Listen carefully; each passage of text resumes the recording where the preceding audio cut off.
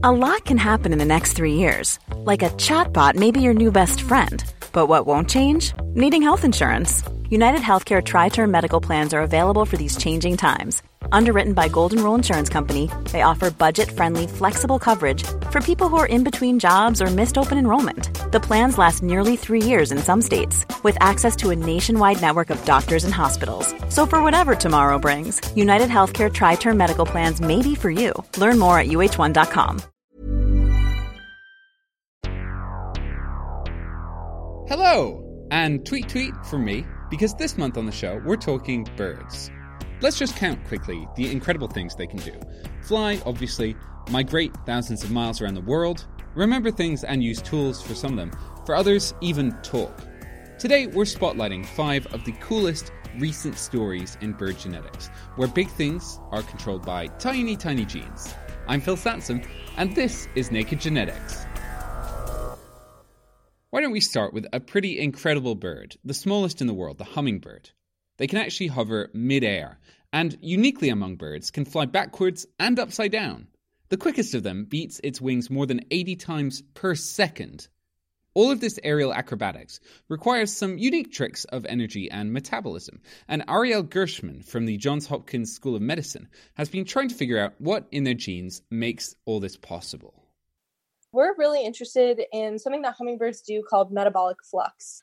They are able to maintain this extremely high metabolism and extremely high blood sugar that for most humans would be considered as diabetes. But hummingbirds are able to do this without getting any of the ailments associated with diabetes, like blindness and kidney disease and all of these other problems that humans who maintain this persistently high blood sugar often experience. What's the flux part of that? Is it flux like changing really quickly? The flux is just this rapid shift that they're able to do. So when hummingbirds are eating, they're eating sugar from nectar, and they're able to use the sugar almost entirely to fuel their metabolism or how they break down that sugar to make energy. But then once they stop feeding, they have to rapidly switch their metabolism to be able to use this fat that they store in their body to then be able to get energy and store this extremely expensive hovering flight that they're able to do. And so if they weren't able to switch this metabolism so quickly from their fed state to their fasted state, then they wouldn't be able to continue flying. Oh my God, it almost sounds like one of those animals that hibernates in winter and then does all their eating in the summer. But over the course of what, like minutes? Yeah, over the course of 30 minutes is how quickly they're able to switch this fed to fasted metabolism. What exactly are you doing to look into this metabolic flux, as you called it? We first had to actually sequence and put together their entire genome. And once we had the whole genome together, we then had to figure out where genes in the genome are, because only about 1% of the genome actually codes for genes that end up making proteins. And then what we did was we sequenced all of the hummingbird RNA. So if you can imagine, the genome is kind of like the blueprint for how to build the organism. Whereas the RNA is more like what's actually being made to allow the organism to survive and persist. How are you doing this here then with both the DNA and the RNA? What we mainly focus on is called long read sequencing. Some people call it third generation sequencing. Typical, or like kind of the gold standard of DNA sequencing, is this second generation sequencing right now. And in second generation sequencing, it's extremely accurate, but we're only getting small pieces of DNA at a time. Where in third generation sequencing, we're actually sequencing these really, really long molecules of DNA. And if you can imagine, when you're putting together a puzzle, it's a lot easier to put together a puzzle with less pieces that are bigger than a puzzle with more pieces that are smaller. However, we lose a little bit of the accuracy with long-read sequencing. So it's more likely that there will be mistakes. Do you do anything to compensate for that? Yeah, we do. So then once we have the entire structure from the long-read data, we go in and we correct it with the accurate short-read data. And so this is a process that in the field we call hybrid genome assembly. Wow. And just for context, how big is the job? How many genes does a hummingbird have? Oh, a hummingbird has around 20 to 30,000 genes. Not that much different than a human, actually. That's, quite a few genes to get through. Yeah, and, it's actually not even the region of the genome that codes for genes that's the hard part. It's really the rest of the genome that we don't really know a lot about what it does. That's actually the hard part for genome assembly, because a lot of the genome is made up of repetitive DNA. And if you can imagine, if you have the same puzzle piece that fits in multiple locations, you really don't know where it actually goes. And what do you do in that situation? Yeah, so the longer reads actually really help us out a lot there, because when we have the repeat, if we can get the information on either side of it, we can anchor it to the right region of the genome. These hummingbirds, then, you're giving them a nice big meal, then taking a bunch of blood to get all their DNA and RNA, or what? We're actually taking their liver and their muscle tissue. So those are the really important metabolic tissues. With all this incredible third-generation sequencing, what are you finding in there? Wow, I wish I had like the cure to diabetes or something crazy. But we're finding a lot of differences in expression in thyroid hormone, which is, along the lines of what we expected. What we're really looking for and hoping to find is these glucose transporters. Not a lot is really known about how glucose, sugar, actually gets into the hummingbird cells and how it happens so quickly. Hummingbirds don't seem to have a lot of these genes that humans have that allow sugar to enter our cells. So how is it entering in hummingbirds? We don't know yet, and we're really hoping to figure that out. Do you have any personal favorite theories at the moment? I kind of think that this glucose transporter that we're looking for that we don't think is present in hummingbirds, I think that it might be. It's just that it's in a region of the genome that's so repetitive that previous people who have studied it haven't been able to find it because of this repeat problem. Ariel Gershman from the Johns Hopkins School of Medicine. That research is still underway, but do keep an eye out. Let's fly a little further now, because plenty of birds fly vast distances towards the equator for winter and away again for summer, trying to stay ahead of the changing temperatures of the seasons. And now zoologists have found a single gene that seems to help control where they go. How does it work? Well, the same way a gene inside me might be helping me run faster, or more accurately in my case, less slow, this one might be giving one group of warblers the stamina to fly a little bit further south than their neighbors. That's according to David Taves from Pennsylvania State University. We found this gene that we believe was responsible for differences in migration in a neotropical migratory wood warbler. Really? The genes control it migrating? I would have thought that's all, stuff it learns when it's a baby or something. Yeah, these small songbirds, nobody really tells them where to go. That's amazing. What are these birds then? So these are neotropical migratory wood warblers. There's about 110 species, but we were actually focused just on two, golden wing warblers and blue wing warblers.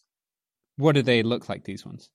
They're very colorful, but blue wing warblers, unlike their name, are actually almost totally yellow with a little black face mask. And golden wing warblers look very different. They're mostly white and they have a really distinct black face mask and throat. They're genetically very similar. And when they migrate, where do they go? These birds live primarily in the eastern U.S. And Canada, but they migrate to Central and South America. How do you figure this out and track a bird to, Central America? That's actually one of the trickiest parts. Following a tiny 12-gram bird over its entire annual cycle is logistically very difficult. We can't, just put a GPS tracker on one of these birds because, the battery that would be needed to power that and transmit data weighs about as much as the bird. And so my collaborators at the University of Toledo use these rather ingenious light loggers. These are little backpacks that you put on a bird where it's breeding, and it just captures passive light throughout the day. And long story short, if you know the precise sunrise, sunset, and midday points, you can get an estimate of latitude and longitude. Now, you have to catch the bird the next year to download the data off these backpacks because, again, they don't have the capacity to transmit. So, you inevitably, because these birds disperse, some of them don't all survive on their migration, if you are lucky enough or have enough money to put out enough of these backpacks and get enough of them back, you can actually get individual level movements for these migratory warblers. Okay, so you're learning where the birds go. And then what, comparing that to the genes? Yeah. There was this really dramatic split between those birds that went all the way to South America to those that went to Central America. And so then we used whole genome resequencing. We found this, very strong association with a single region of the avian sex chromosome. And within the single region, we found a single gene. And the gene is VPS13A. Oh, that's a mouthful. It is. So this basically is involved in the crosstalk between the nucleus and the mitochondria. So this is kind of a gatekeeper protein that allows lipids to move back and forth. Why would that be a thing for migration? I don't understand. Yeah, so that is the $65 million question, and we don't know. There are some suggestions that it's involved in regulating these molecular products that are associated with stress, called reactive oxygen species. These are sort of harmful byproducts that are produced when even you and I are exercising. And so the hand-wavy explanation for what different variants of this gene are doing is that it's, helping regulate how much of the stressful byproduct is being produced. But beyond that, we don't actually have an obvious clue of, what this gene is doing.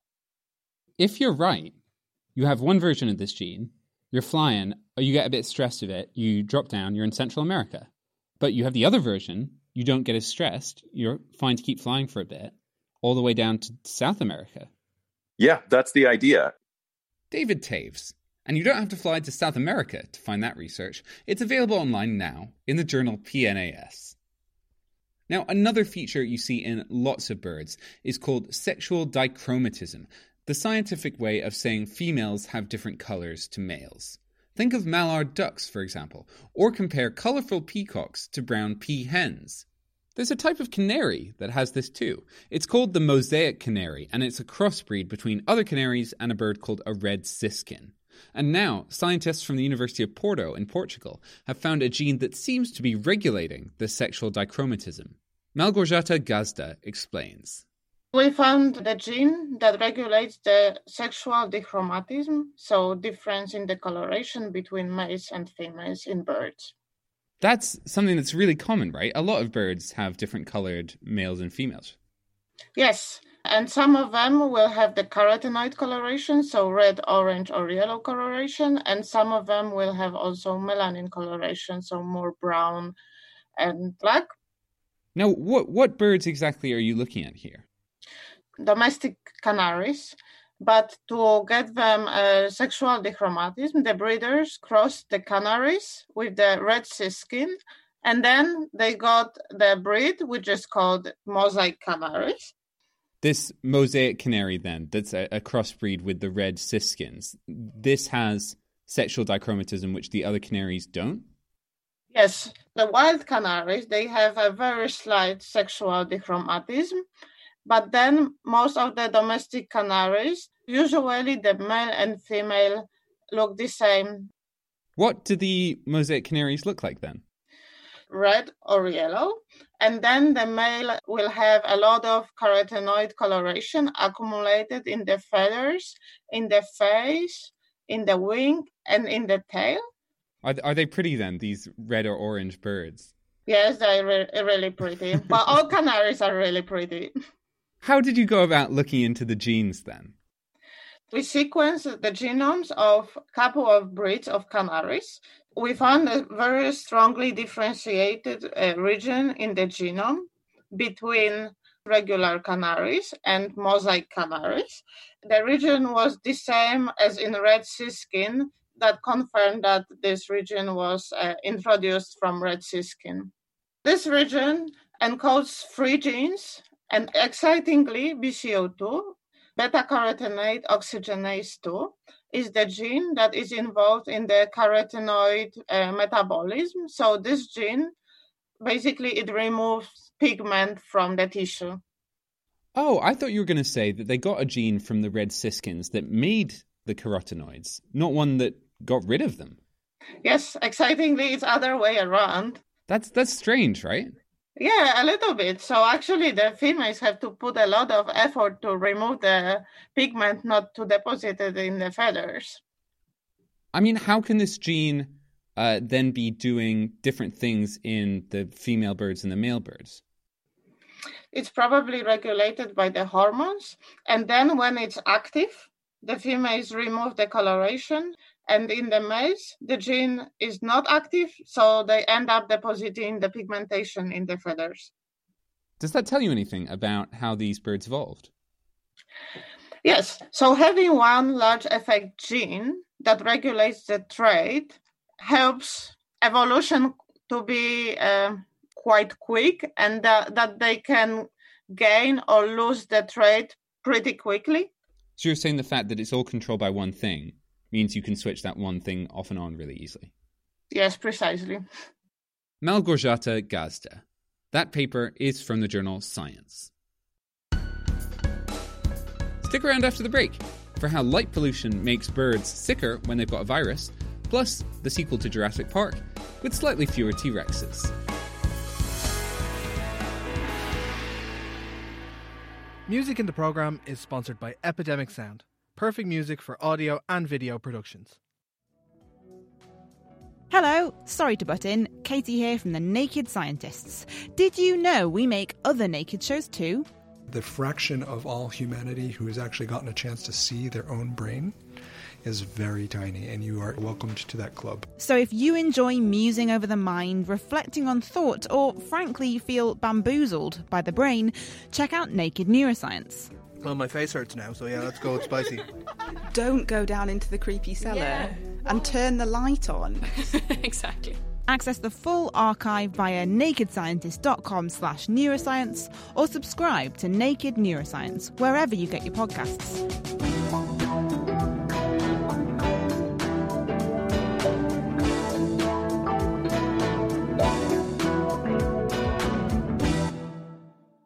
Welcome back. We've got 2 more bird-brained stories for you. And given how smart some birds are, bird-brained, that's nothing but good. The first has this relevance to the coronavirus, which seems likely to have come to us from bats, possibly via a third party, like a pangolin. If so, it would be far from the first time that an animal virus decided humans looked similar enough to make the jump. I'm thinking of bird flu, mad cow disease, even HIV.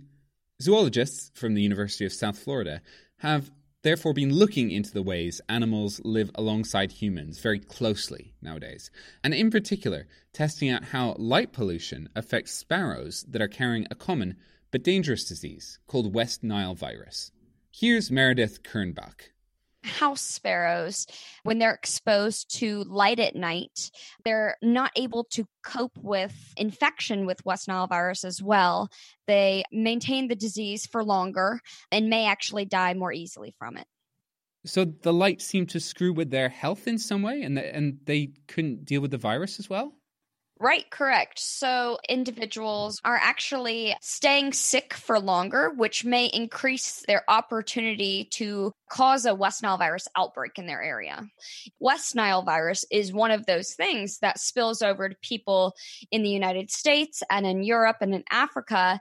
And basically, we're broadly interested in why these diseases spill over. And so we chose kind of light at night because we also know that light at night is rapidly expanding across all continents, except for Antarctica, of course. But we know that it has a lot of other negative effects. What was your version then of a sparrow in like a suburb? Presumably you didn't actually release sparrows with viruses into the suburbs of a nice city. Right. So we performed experimental infections in captivity, which has its caveats because it's removed from nature. And these sparrows are housed basically on one side of the room, and we rig up sort of a small light bulb, like a light bulb you'd find in your house on the other side of the room at a dim enough level that you might find in nature And then you give them a bit of the virus? Right. So we expose them to a very low amount of virus. What does that look like, a sparrow with West Nile virus? It depends on the sparrow. There's a lot of different variation. Some birds will fluff up or look lethargic, and then other birds, you'll never even know that they were sick. If it's hard to tell whether these birds are actually that sick sometimes, what are you measuring to figure out how bad the light pollution is hitting them? We'll measure an individual's body mass, which indicates, how well they're coping with disease. You might assume that a bird that's losing a lot of body mass is a very sick bird. And then we'll also take a blood sample to measure how much virus is in circulation or how sick they are by how much virus they have in their blood sample. And what do you find? How big a deal is light pollution for that? Light pollution actually does end up being a pretty big deal for these sparrows. The sparrows that are exposed to light at night actually have much higher amounts of virus in their blood. The hormone melatonin might be involved. It's a hormone that's secreted at night, but is suppressed in birds that are exposed to light at night. And melatonin is a regulator of the immune system, which means without melatonin, your immune system might be all out of whack. Another mechanism is that the immune system will fluctuate throughout the day. So certain immune cells may be at higher concentrations, or there may be more of one immune cell during, say, the daytime. And so when they don't have the difference between light and dark anymore, their immune system may just get all scrambled up with not knowing what time of day it is. Now, we're on Naked Genetics here. I mean, do you have any clues for me from the genes of these sparrows? Yeah, absolutely. So in another study, we performed a transcriptomic analysis, which basically tells us which genes these sparrows are upregulating in order to cope with West Nile virus infection. And the birds who are exposed to light at night upregulate these genes that are associated with, say, pathogen resistance, which is counterintuitive because you would expect that the birds with more virus would have worse resistance. But these birds that have more virus are actually upregulating these pathways earlier. And we also found from some of these other, genetic signatures that individuals that are exposed to light at night are incurring more pathogen-induced damage, which means suffering a lot more from infection. Huh. So it seems like whatever light is doing to these birds, the genes are desperately scrambling to keep up. Exactly. Meredith Kernbach. Although the cages they experimented in are clearly different to the real world, there are implications for things like the coronavirus. Let's hope it hasn't made the jump to animals living in our light-polluted cities. You can find some of that research in the journal Ornithological Applications. And finally today, a treasure hidden under the Siberian permafrost. Luva Dalian from Stockholm University tells the story. Back in 2018, I was part of a research expedition to a place called Belaya Gora in northeastern Siberia to go alongside Russian tusk hunters that were searching for mammoth tusks, going into these permafrost tunnels. And while we were there, one of the local Russians came out from one of the tunnels holding something very small in his hand. And it turned out to be a very small bird that looked extremely well preserved. What did it look like? It was a bit dirty and wet, but otherwise it basically looked like a bird that had died just a few days ago. Just like an ordinary brown bird? Yeah, I mean, given that it was partially covered in kind of melted permafrost, which is muddy, it gave a quite sad impression initially, given that it was wet and so on. But it was pretty clear when we cleaned it up that all the feathers were preserved and the overall shape, and you could see a small injury to its stomach where you could see some of the intestines and stuff like that. So it really looked like something that had died only a few days ago. Did you give the bird a name? Initially, we have been calling the bird ice bird. And you didn't know what kind of bird it was? We didn't know what kind of bird it was, what species it was. What did you do to try and figure that out? We were going to use the feathers to send for radiocarbon dating. So this is a method that you can use to very accurately determine the age of an old specimen. It turns out that this bird was 46,000 years old. That's so old. It is exceptionally old. It's very close to the actual limit of radiocarbon dating. Did you figure out what kind of bird it was? Yep. We then extracted DNA from the bird and sequenced it. And this bird was from a species called horned lark. Horned lark? Which is a small passerine bird that inhabits a large distribution in the northern hemisphere. What was the state of the DNA after 46,000 years in the Siberian ice? The DNA is in quite poor state.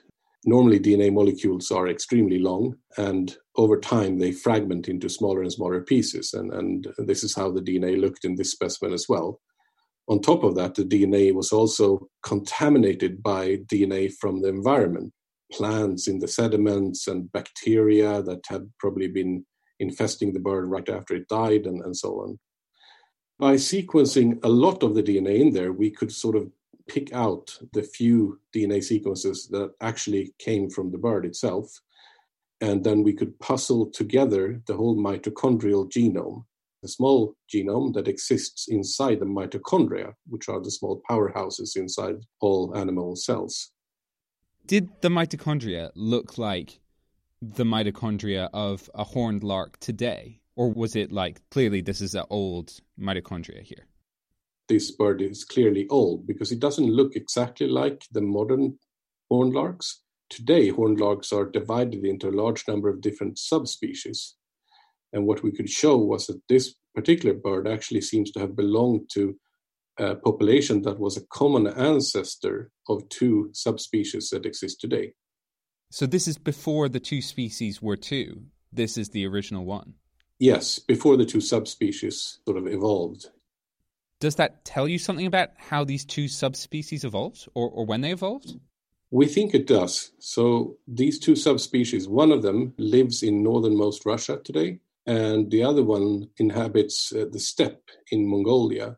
And so what we think happens is that back during the last ice age, the environment was comprised of a bit of a mosaic of different habitat types. And what happened at the end of the last ice age was that this mosaic kind of stratified into the big biomes that we know today. So we do think that when the environment itself stratifies into these large-scale biomes, so did the horned larks to the north and also to the south. How incredible is it that this bird got injured, flew into the ice or something, and then 46,000 years later, it's telling you all about how two different subspecies formed? It's quite amazing, isn't it, that something that old is preserved in such a perfect state. It's a bit like using a time machine where we can travel back in time and look at evolutionary change.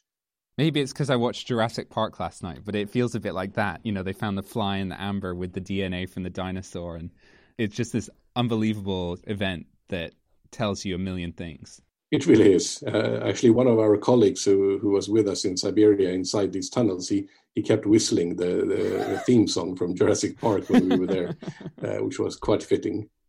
So preoccupied with whether they could, they didn't stop to think if they should. Although, in this case, they definitely should.